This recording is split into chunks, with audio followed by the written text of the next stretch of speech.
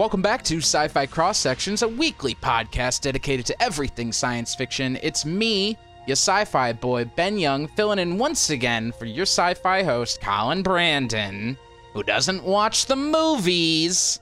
And with me tonight is... I'm Bill Jarvis. That's right, no one but us watched the movie. Yeah. Because we are dedicated to the craft, and they are not. I guess that's all we could say about it, right? I feel like we have great episodes one-on-one. I mean... We do. We have our Westworld episode was fantastic. I feel like we mentioned that about 15 times so far. Listen to it. It's available now for wherever you listen to it. It's off of our Patreon wall and in the real world, so you could go check it out. Yep. Tonight, we're talking about Bacurau. Bacurau, I believe is how you say it. Bacurau. Mm-hmm. I can't roll my R's. I think there's a little bit of a rolled R in there, but I'm not really good at it. Like a Bacurau. Yeah, yeah, a little bit like that. Yeah. This film was came out in 2019, 2020-ish. I think it had like a limited release in 2019, and then like really saw the world in 2020. Or it was at the end of 2019, so no one really saw it until later. Anyway, directed by I got you. You got it. It's Kleber Mendonça Filho. It's Filho. All right. Yeah. Kleber Mendonça Filho. And Giuliano I think that's Giuliano Dornelis. That works. All right. Written by them. Produced by Emily Lesclau, Said Ben Said, Michel Merkt. It stars Sonia Braga, Thomas Aquino, Silverio Pereira, Karina Telles. I think I did pretty okay with those. You actually did pretty good, yeah. And of course, Udo Kier. I don't know why. Oh, no, I did say Udo Kier. Did I say Udo Kier? No. Udo Kier. Where my eyes like messed up. Udo Kier, Barbara Colin. I think that's everyone, right? Yeah. Yep. That's I mean, that's most of it. That's the bulk of it. Cinematography from Pedro Sotero. And this is a Brazilian and French collab. Mm-hmm. Brazil and French, which I think is very, very interesting. Yeah. I don't have a budget, but I do have a box office, 3.5 million. It also is worth noting that this film was selected to compete for the Palme d'Or at the 2019 Cannes Film Festival and won the jury prize, which is quite prestigious. Quite prestigious. Yeah. I'll go ahead and also this was on the list of Barack Obama's favorite movies in 2020. He released it. So, all right. Why don't you tell us what it's about, Ben? Sure, Ben. Before I do want to say this. I'm going to be purposely vague here because I think after watching this, if this is a movie you haven't seen, I think this is a less you know, the better situation. Kind of like Cabin in the Woods as well, where it's just like, this is definitely a movie that you want to unfold for yourself as you watch it and really kind of don't want to know what's coming. Because if you do, I think it kind of hurts it a little bit. So if you haven't seen this and you are interested in watching it, just know it's great. Go check it out. It's not as sci-fi as I thought it was going to be, but I think we talked about that. But it is still good. Go check it out. Synopsis.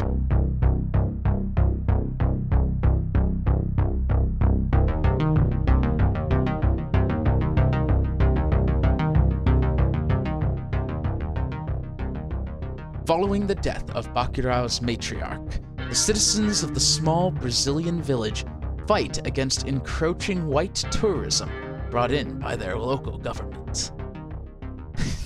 It's vague, but that's it. So if you're like, okay, that's all you get. That's all you get. You need to go watch the movie now. For those of you who have watched the movie, you may be listening to that and you go, oh, I see what you did there. That's funny. That's good. Please, at this point, please turn off this podcast and go watch the movie. Please go watch it. It's insane. Yeah. And we're gonna talk about it now. This was your last chance. Turn around. So first of all, I do want to say, I think I mentioned leading up to this, I wasn't sure how sci-fi it was because people were like, sci-fi. But I do think it kind of falls into the low sci-fi category. The movie actually starts off with a great move by saying a few years from now, rather than saying what year this actually is. Yeah. Which really kind of presents it timelessly at this point, because this is always going to be something. I think this movie will be timeless as far as until everything comes to an end, I guess. But but it is it's something that I think a lot of areas could probably relate to quite well. Wild. It was wild. I wasn't expecting anything like this. I was like so fucking mesmerized by it, while at the same time like confused, because it feels like the beginning of the film opens on a tiny town of, a very limited population. And, they're all gathered for their, communal event of their matriarch dying. And it's kind of like that small, tiny, provincial little town where, things are coming up. They've got, water coming into town. They've got electricity. They've got all this stuff. But then odd things start happening. Like, where did the water go? Everything like that. But before that point, it felt like an entirely different movie than it actually wound up being. It was very tricky. The very beginning of the movie is very, very tricky. And then there's this point where it's like, boom, nope, this is what we're doing now. Like, it was just, it's an insane movie. And literally, like, it's insane, and the characters induced insanity upon themselves, and the tourists are psychopathic. It's just all psychopathic all over, but in a very subdued way, in a very like real world like way. I don't know. And it's like, I would call it, it's like one of those things that, like, I don't know. There's a lot of things that are packed in here, so I don't want to like get too far off. But yeah, what's your take on at the beginning of the movie, where we start off and where we go from there? Yeah, well, like everything as far as like the beginning, you enter this small village, obviously having a tough time. We meet their corrupt mayor, Tony. Is it Tony Jr.? Tony Jr. Yep. Who is this big dirtbag who's donating all these crappy books and this expired food in the worst way possible. Like, I got you so many books, and it's like a giant dump truck of books. Like, okay. And he films it like that helps. Like, if I saw that, I'd be like, yikes. Yeah, like, right? If I saw that video, I'd be like, what is happening here? I think they caused structural damage to that school with those books. But he also like supplies them with what appears to be their greatest weapon, I think, which is interesting. I think, I don't know if this pill exists. It's called what was it called again? Broville 4 or something like that. Yeah, like where it like subdues your. Well, no, it didn't. Okay, so I'm confused now, because I feel like there's a little confusion here. So they have a pill that dampens emotion, right? That he supplies. it's a mood dampener, but also a massive painkiller. Right. And but the thing that they took later on in order to make the ending possible, that was something different, right? No, I think it's the pill. I'm almost certain, because they never really explain what they're on, but I'm pretty sure it's the pill to, number one, suppress any pain that they may experience during this fight, and number two, it allows them to kind of enter this state of like psychopathic apathy. Right. Like, it allows them to do these acts which they normally wouldn't be capable of doing. Yeah. And I think that's what's happening here. And that's okay. I'll look it up while we're talking, but yeah, I got the feeling that was some sort of like, because they had these. Well, I guess, you know what? Maybe you are right, because throughout the whole film, they're giving people this medication. And I always thought it was just like some sort of provincial medicine or something they had there. But like, I guess maybe, yeah, okay. You know They what? also You take probably them got for the that. funerals as well, Yeah. assumingly to deal with the sadness and Right. things like that. You know, it's Dominguez, she tells them like exactly that. That's why I think it's that, is because she tells everyone exactly what it does. She's like, these are the pills. This is what they do. Anyway, take them if you want. I'm not gonna stop you. Like, yeah, because who is she to stop them if that's what they want? She just wants them to have all the information because she is she's a good doctor. Yeah. But I'm pretty sure that's what they are. Because why else would they go through the trouble of explaining those, right? Yeah, no, that's right. Because if they explain those, what was the point? Good point. Mm-hmm. Yeah, no, for sure. Because it seems like, see, someone on a review just said that is they have psychotropic hallucinogens that they take for different ceremonies. Anyway, whatever. Anyway, whatever the origin of it. Yeah, I'm gonna go with what you say because I believe that makes more sense. Because I think that's and one true. way or it does work better too, because now you have their government supplying them with these pharmaceuticals, but also their government is supplying them with the apathy. Yeah. The government is supplying them with the disregard for human life. Like Tony Jr. is the cause for all of this in the end. One way or another. He tries to, because like let's talk about what the actual like bit is. Like, this is a story about a small village being wiped out in favor of tourism, right? Yeah, like that's what the point is. Yeah, and this village is fighting back. It's a representation of modern sort of colonialism. Is that like there's a corporate interest or some sort of American or Western interest coming in and deciding that this is where I want this, or this, you have a resource that I want, and destroy the place. This just took away any sort of reason for it. It just sort of took away. It was just like sort of a fantasy that these people were playing out, but it wound up being a revenge fantasy that the town got. So Yes. It's like, so they ultimately got the real meaningful revenge out of it. Whereas, these, the, like I said, white tourists, just kind of were going on a killing spree because they were a bunch of, suburban psychopaths. Psychopaths and racists and.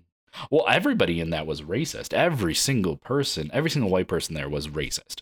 Like there was these, there was an indication that, the two people that sold out the village, one didn't sell out the village, but were helping them.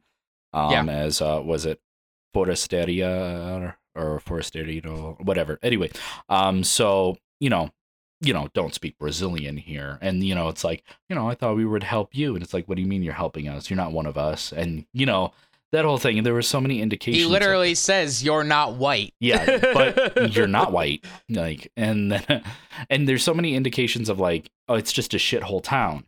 Like how, like our former President Trump referred to a shithole country.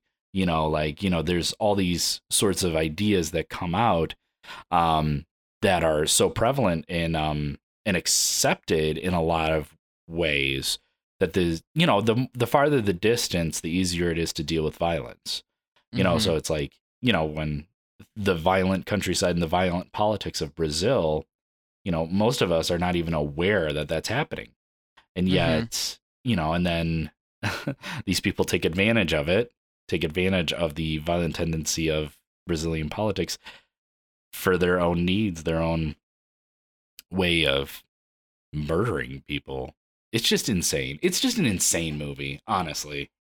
And embrace crime and embrace their criminals. We don't totally know what Lunga and Pacote, what they did per se. We know Pacote is some sort of assassin.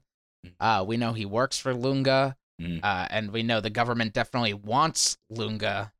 For whatever reason.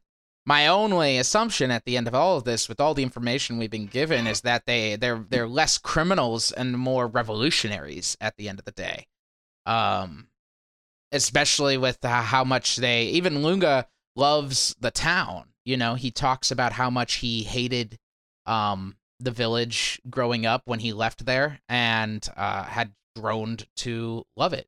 Or not, he doesn't say he grown to love it, but he does say how much he hated it beforehand, and you know, now he's back. And so Yeah, and it's interesting because, you know, these people are really like their guardians. You know, they are, you know, the people that guard the town, and they, you know, welcome them as heroes, even though, you know, they're, you know, they're murderers. You know, they are people that murder. And but like in the reality of this situation, which I don't, you know, other than, and you know, I don't know this, but you know, other than the murder tourism, you know, this is kind of like, this kind of feels very authentic in a lot of ways. And I feel like that's a huge part of what this movie is trying to portray, is that this is, you know, a town that might exist in some way or another within, you know, the Brazilian countryside, or South American, you know, city, countryside, whatever.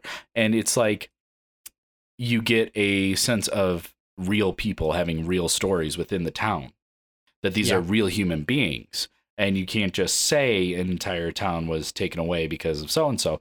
You have to really face that, you know, these are real people with real stories, and they are dealing with their environment in the best way that they can manage. And then some huge thing that you can't control comes in and wipes it out. And that's colonialism. That's imperialism. Yeah. In general. Yeah, just mentioning the characters, like I would watch a TV show just as a character story about this town. Like everyone was so interesting and so fully fleshed out, and so fun to watch, and you know, like it hurt when you lost some of them, and you know, it hurt more when you lost others of them. But and just like Pacote was a really fascinating character. Mr. Plinio, fantastic. Like obviously Dominguez, wonderful. And yeah, I mean, that's all. I just wanted to say how much they are like people, and they were so fully developed in like the short amount of time for how many people there were. And not all of them were developed in ways that were like individual development, but the entire town, the citizens have a story arc throughout this. And it's very cool to see, like, you know, this unification, this coming together to protect something that's important to them, just the place they live. It's really powerful. Yeah. And I mean, there's a couple, you know, the sort of leads, was it Clavia Sousa as Angela and Thomas Aquino as Pacote, like you were saying earlier. Those two actors are amazing. Like Thomas Aquino, like he was excellent. I'd really love to see him in something else, which I'll look up his IMDb page, because I'm getting more into foreign films right now, and and everything like that. So I mean, I just like the way the emote, you know, we weren't speaking the same language, but that didn't matter in a lot of ways. And his scene in the Jeep. Yes. When he's yelling at the two dead bodies of his friends. Yep. He's just fantastic scene. That's good. And then when he was dealing with the bikers, the two bikers, and he was, you know, the way he was emoting with them was interesting. Very well done. There's just a lot. There's a lot to this film with the acting, but also the way they dealt with, you know, production of the film. And, you know, this is a real town that they found. You know, this is a real town, a real place. And, you know, they had, you know, people from the town working production. They had people from the town working as extras. And you know, it was really authentic, and it was a real place. And, you know, this is a story told within this environment, but it's a real place, and you can tell that when you're going through it. Yet this was like a weird, you know, whenever I see Udo Kier, the guy who plays Michael, whenever I see him, I always think, I don't know, I always think of just like sort of, I don't know, I don't want to say exploitation, but sort of along those lines. I always think like some sort of exploitation film. That's just what I feel. Maybe there's more to this than just like he's always in some sort of exploitation He's always doing something that's more along the lines of being that, extreme character actor, while at the same time being in an environment that's, I don't know. I don't know why in my mind I associate this guy with gore. I'm not sure, but he's a good. I think he's a good bad guy. And like I've read here that like who was it? David Friend of the Canadian Press highlighted Udo Kier's performance, saying it's one of his best villainous roles. I think that's true. I think that's very definitely true. He's at some points a little cartoony for me. But he at the same time is just so interesting to watch that it's like he's doing it. If he's being cartoony, he's doing it on purpose, and it has a point. And I think leading up to the end, well, first of all, he's always speaking Spanish instead of Portuguese. I always think it's a very funny thing. I didn't catch that. Oh man. Some words are the same across language, but he says hombre or mujer when he's saying man or woman, and that's Spanish. That's Spanish, not Portuguese. So like he doesn't get like, it's just like these weird things. He's just so much fun to watch to be this bad guy, Tony De Niro. They don't even use dinero. I'm pretty sure dinero is not Portuguese at all. There's like a weird crossover sometimes. It's funny. It's like the lack of care for any sort of culture that might exist here already. It's just complete lack of care for that, and it's so interesting because like, like there's at some point he calls the language Brazilian instead of Portuguese. Yes, he does. That's hilarious because that's like 100%. Like if I asked, like, I guarantee you, if I asked 100 American people in my suburb right now, what language do they speak in Brazil? They'd say either Spanish or Brazilian. Or Brazilian. Nobody would say Portuguese. And that just kind of shows like that's sort of like what the film is about in a lot of ways when it comes to like a widespread audience. They might come for like the weird twisted story, but at the same time at the beginning you really see like a real culture or real place. And I feel like I keep coming to that point, but that's like what stuck with me is like the reason that you sort of embrace this revenge story that the town has, the psychopathic, revenge story of people defending themselves and brutally murdering the people that came to kill them is because you realize these are real people. And this is like, I think when they Luga, I think it was his name, Lunga, when when Angela leans over and she's like, do you think Lunga, or no, when Pacote leans over to Angela and says, do you think he went too far? And Angela says no. I think it's Teresa, by the way. Teresa? Teresa, not Angela, Angela, I think, was her sister. Yeah, sorry. Yes, Teresa. There are a lot of names. There's a lot of fucking names. Sorry, I'm just kind of It's okay. Yes, and then it doesn't help that they don't have pictures. Yes, but yes. So when Pacote leans over to Teresa and says, do you think you went too far? She says, no. And you're like, no. Yeah, I kind of agree with you. Well, they I think it's important to note is that like people will be like, well, they murdered, they're just as bad. They had to take drugs to be able to do this. That's I think a big point is that they couldn't have done this without the apathy prescribed to them by their government. They're not capable. These people, as just normal people, are not capable of what they've just done. But they are able to do what is necessary to protect their home and themselves. They're not willing to be walked all over. And that's something that's like so beautifully universal that I think when you break it down for someone like that, I think anyone can kind of side with, like all they want to do is live in their town. And they're not asking for a lot here. They want to live and they want to not die. And that is it. Wow, so entitled. But and it's kind of like, and I'm this is definitely me just looking 3 layers in at this point. Is like that sort of apathy that they have, that they had to take drugs to do what they did. Well, the Americans, the white people, did not need to do that. They just didn't Mhm. care. They just started out not caring about these people.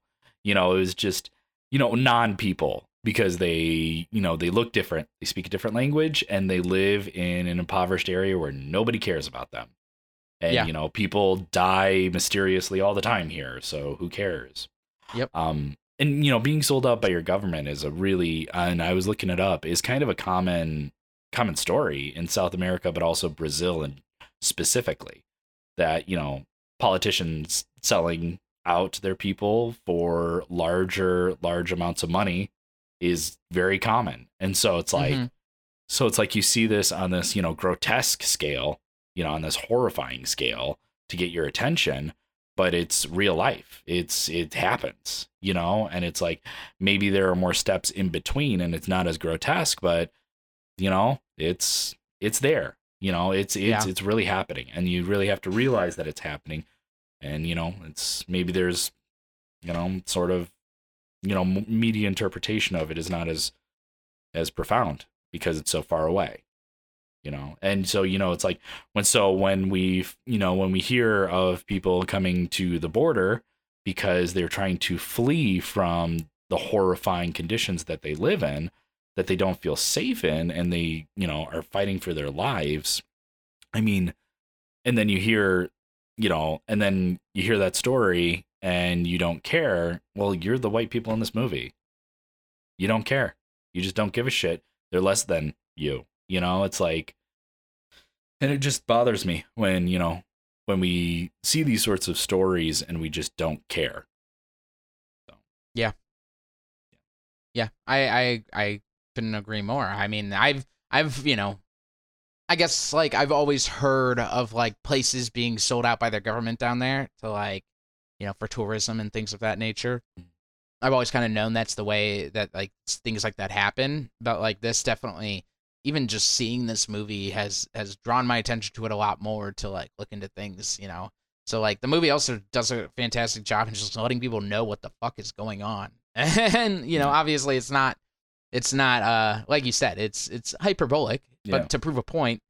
But it's drawing off of obviously real pain from Brazilian citizens, from the writers and directors, the same people, all the way to the people starring in it. Like, you could see, like, real pain going on here, and it's just really great. It's like Lunga's we don't talk about Lunga because Lunga doesn't get a lot, but his actor is portrays this, like, this guy who has always done what he felt was necessary, never what he wanted to. He doesn't want to have this situation that's kind of thrust upon him where he's, like, living in this abandoned dam and away from everyone, struggling for food.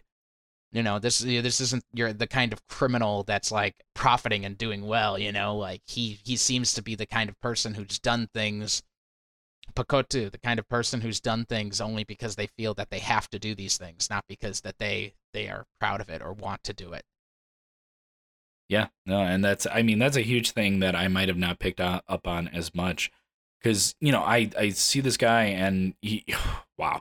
So his actor was incredible. Let me look at that. The name of the actor for Lunga is Silverio Pereira. Silverio Pereira. And he did such a fantastic job. And like you said, like, at some point, I think the teacher said, you were always a great writer. You could be a writer. And then he says, well, that's too bad, because this is what the fuck happened. Like, he just, like, that's in the past. And this is what I have to do now. And like you said, living in a dam, I mean, who wants to do that? Nobody wants to do that, but he's defending his family. He's defending his home. And his friend at one point says, Lunga's exhausted. And Lunga says, no, I'm hungry. And I think that's a big thing that just kind of every, like, lower class citizen can feel right now. Yeah. Like, oh, well, the first thing you want to say is that you're exhausted, that you're tired. And then, no, you realize you're not tired at all. You're hungry. And not just hungry. He's not just hungry for food when he says that. Yeah. He is hungry for action. He's hungry for change. And that's what drives him to go back to his home and help people, which is really interesting. Yeah. I would I'd be remiss if we didn't talk about some sci-fi here. Right. I forgot this was a sci-fi podcast. You know, it's very much I like I said, I think Wikipedia calls this a weird Western film, and I feel that you know, a cross genre bending kind of idea of like Western styles. It's very Seven Samurai. Yes, there we go. Yep. You know, obviously Lunga coming back to train the town. We don't get a lot of the training aspect of the whole thing, but the outlaw coming to train the town, protect them, kind of thing. But there is sci-fi stuff going on throughout this movie. Yeah. There is this, you know, but only in the form of like small things, which is, you know, you got this UFO drone, number one. Yeah. Obviously not, you know, obviously doesn't exist. The phones that they're working with, you could see the one at one point that she's holding with the translator. Yeah. These little dashboards with wanted posters for the drivers out here to keep an eye out. You know, the government encouraging you to always keep watching for any kind of traitors out here.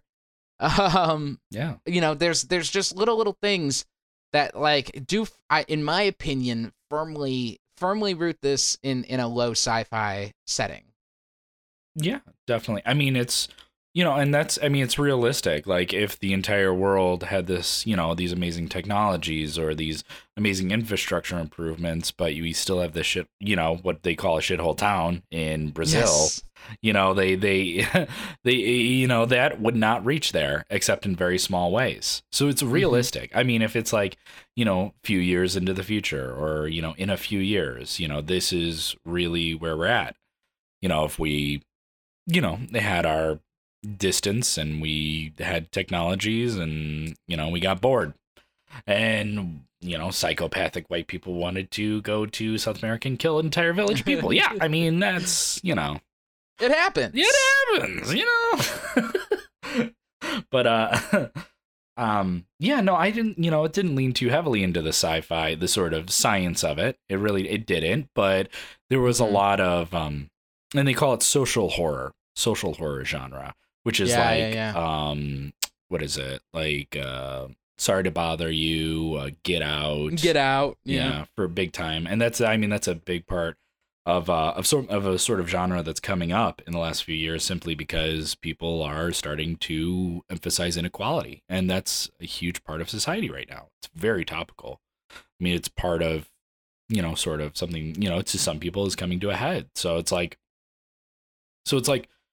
you know, we're a couple, and I'm gonna be totally honest. I'm, you know, my hands are on the table. I mean, it's like, my cards are on the table. I mean, it's like, we're a couple white dudes from suburbia. That's who we are. And like, that's just who we are. And so us talking about this is us, you know, sort of, you know, it's a film that had sci-fi elements, and that's good for us. That's what we do. And I feel like getting it out there is important, but, you know, to say anything about the actual struggle itself would be, you know, a disservice to the actual struggle, because we don't feel it. That's not us. We're not those people. And so it's like, absolutely. So it's really good to sort of like see a real story about real people in the setting. But in terms of sci-fi, I mean, I feel like it's more of like the sort of post-apocalyptic dystopian. I mean, it is dystopian in a lot of ways. Yeah. I mean, it is definition of dystopian at this point in the context of this village. But at the same time, it's dystopian for the rest of the world outside of these sort of like Western, you know, privileges. And so I feel like that's a big aspect. It's sort of like sci-fi in a very social way. Yeah, I agree with that. And if, you know, that's always been kind of like, it's always been sci-fi I really like. I love space stuff. Don't get me wrong. Like, space stuff's fucking great. Space stuff's awesome. Can't wait for the next season of The Expanse. But like, there's been always kind of something that spoke to me in the form of like sci-fi stories that are only just kind of barely scratching the surface of sci-fi. Sci-fi that's just using it's just elevating it a little bit to be like, yes, this is in the future. But it's a future that you recognize because it's playing out right now. Like, you are seeing the building blocks for this future getting laid out right now. We're halfway up that tower, and what you're about to see looks a little familiar to you because it's happening. And I think that's something that's like really important to like remind people a lot with like sci-fi is like sci-fi can be escapist, but can also be something that can like really draw attention to the fact that like the future is literally unfolding. It seems so obvious to say, but the future is unfolding in front of you, faster than ever. And he, at the end of the movie, Michael tells them that this is only the beginning. And because it is.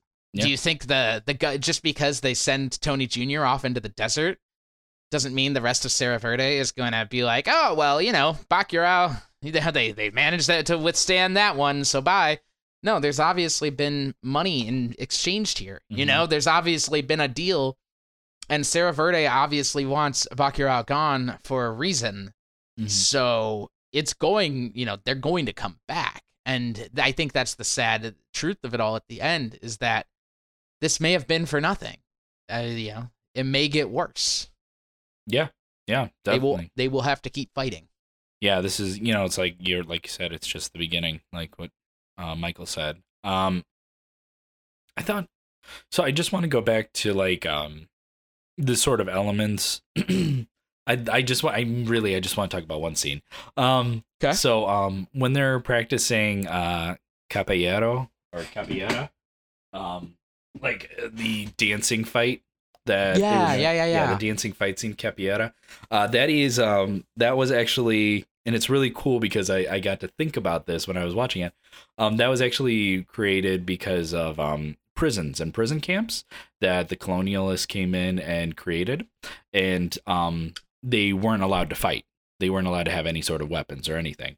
So they had to fight. So they had to spar, but they couldn't show that they were sparring. So capoeira was created as a dance fight so that you could prepare for the fight that you were about to take on without the people that you were going to fight knowing about it. So it's like, it's so interesting that they were practicing that right before they came in to fight them or to defend themselves. It was kind of like, having the prison break. They were practicing their capoeira right before they had to get the stuff done. And that's kind of like what was happening, is that like they had this big cache of weapons. They had this, fighting sort of anti-imperialist history within, when they go into the museum, you see these sorts of things like, cutting off the heads of imperialists and having that history behind them. They, these white people walked in and they didn't know what they were dealing with. They didn't know what they were walking into. And so they were ready. And, for them to do these dances and stuff, like, even if a drone was watching, they'd just be like, oh, they're doing their goofy dances. It's the same idea as the origins of this fighting style. And it was so cool to watch that and just think about that. And it kind of like was like, oh yeah, this is good. And then they, they didn't realize they were ready to go with mood inhibitors that would make them not care about cutting off their heads. And I thought it was so cool, and it was so striking, that scene where the person is looking after their greenhouse and they're completely nude, and they sneak up to kill the guy, and he just blasts his head off. And that same weapon is in the museum. That same weapon is being held by a kid in a picture. He was holding the weapon like the sideways sort of gun thing. He was holding that weapon exactly how that guy was holding it. So it was kind of like an indication of a connection there. And it might have even been him. It might have even been him. I don't know. But like, so like, that's like, interesting. Yeah. Yep. And like, I love it. And like, yeah. Anyway, so, and then Michael pulling a gun out and putting it in his mouth. Interesting. What was that? That whole end was the most baffling thing to me. I think it has to do with like the parasitic ideals behind like racist colonialism. Like it'll turn on itself the same way it turns on everyone else as well. Mm-hmm. maybe something going on there, or maybe it's just him being crazy. Maybe that was Udo Kier just going, and now this character is going to try and shoot himself. And the directors are like, fuck it, yeah, sure. Yeah. There was actually, he was actually just doing that, and they were filming at the time. No, that's what I'm saying. Like, actors will do crazy shit like that, man, where they'll just, especially like an actor of Udo Kier's caliber, you know, who's worked with like weird directors like Lars von Trier and fucking oh god, why am I blanking on his name? The King. He wants to see the baby. Werner Herzog. Yeah. Gus Van Sant. Like, he's worked with all of these like I can't believe I said that. I would like to see the baby. Yeah, you know, that guy, the guy who's known for his appearance in The Mandalorian. That's Werner Herzog. only thing he's known for.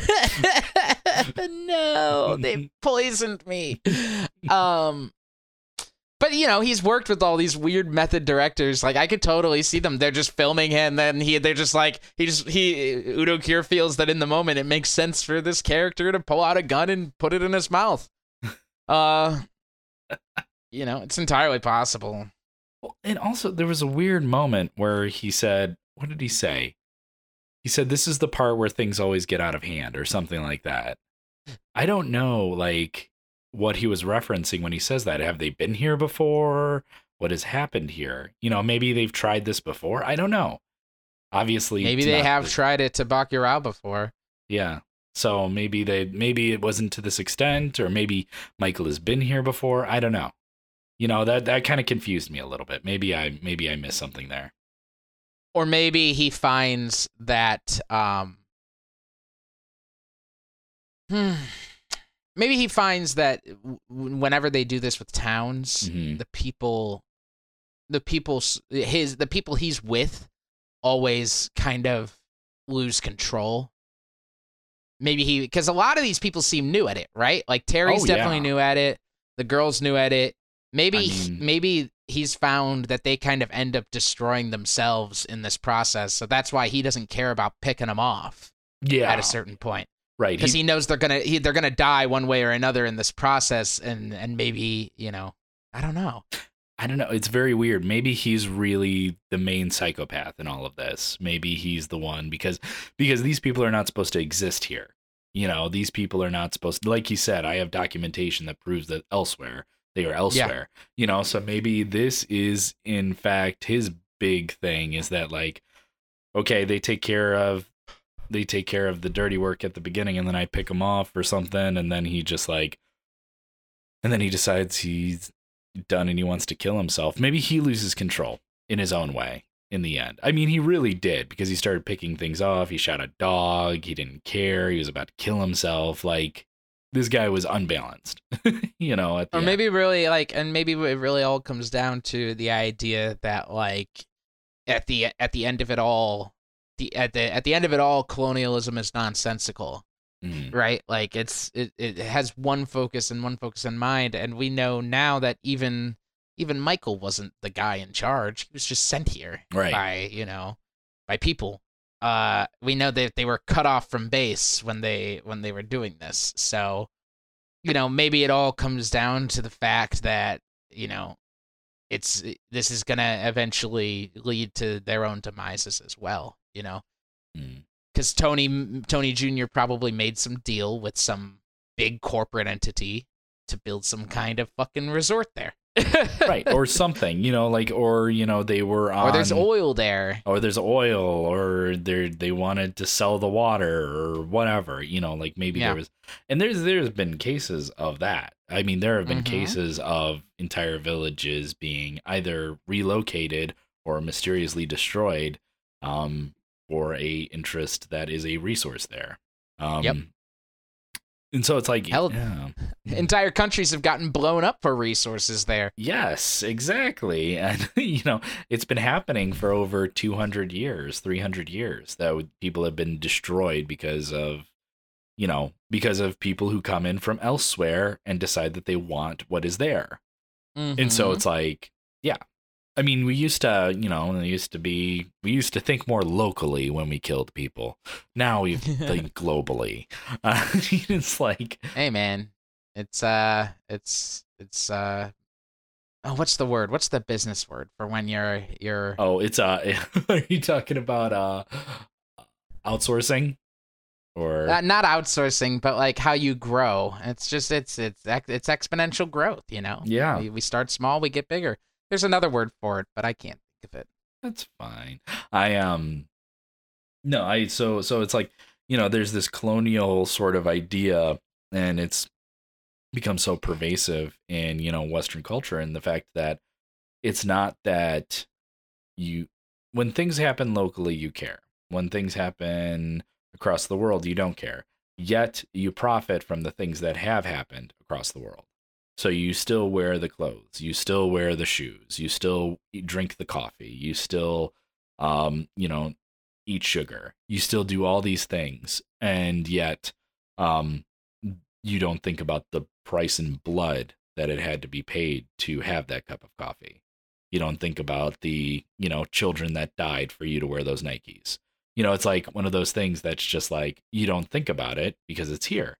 And, Yeah. this is going to get me on my soapbox for a second here. Can I go there No, for a get second? on it. Yeah, Can I get on there? it. Okay. Get on it. So I believe, and this is really a thing that I do believe, is that you and me, Ben, making, X amount of dollars in America. I mean, really any job in America.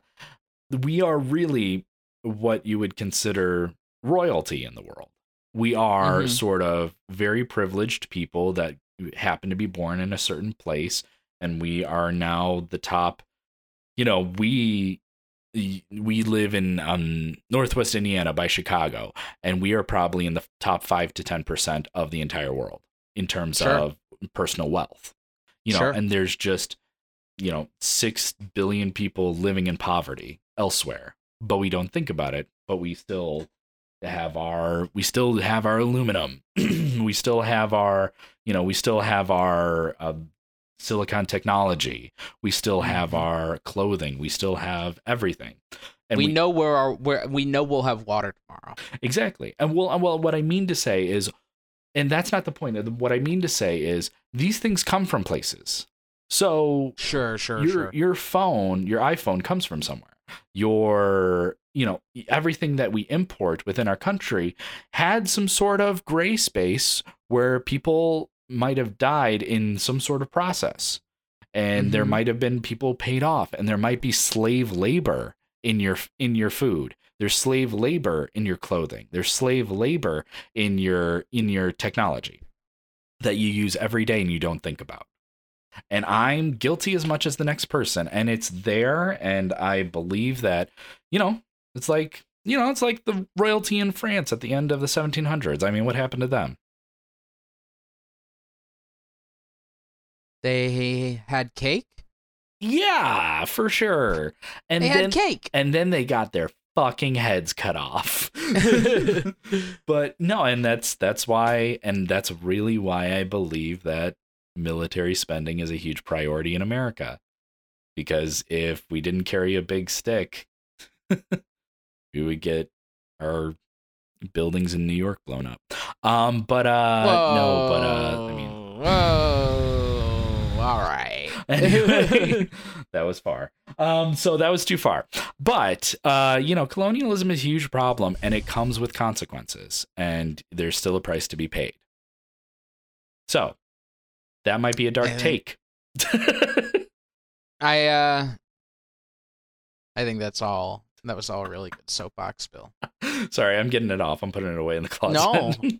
No, it was good. I'm glad you said it. It's something, it's important. It's important to think about. But for now, we are out of time. So I want to move into good sci-fi or bad sci-fi.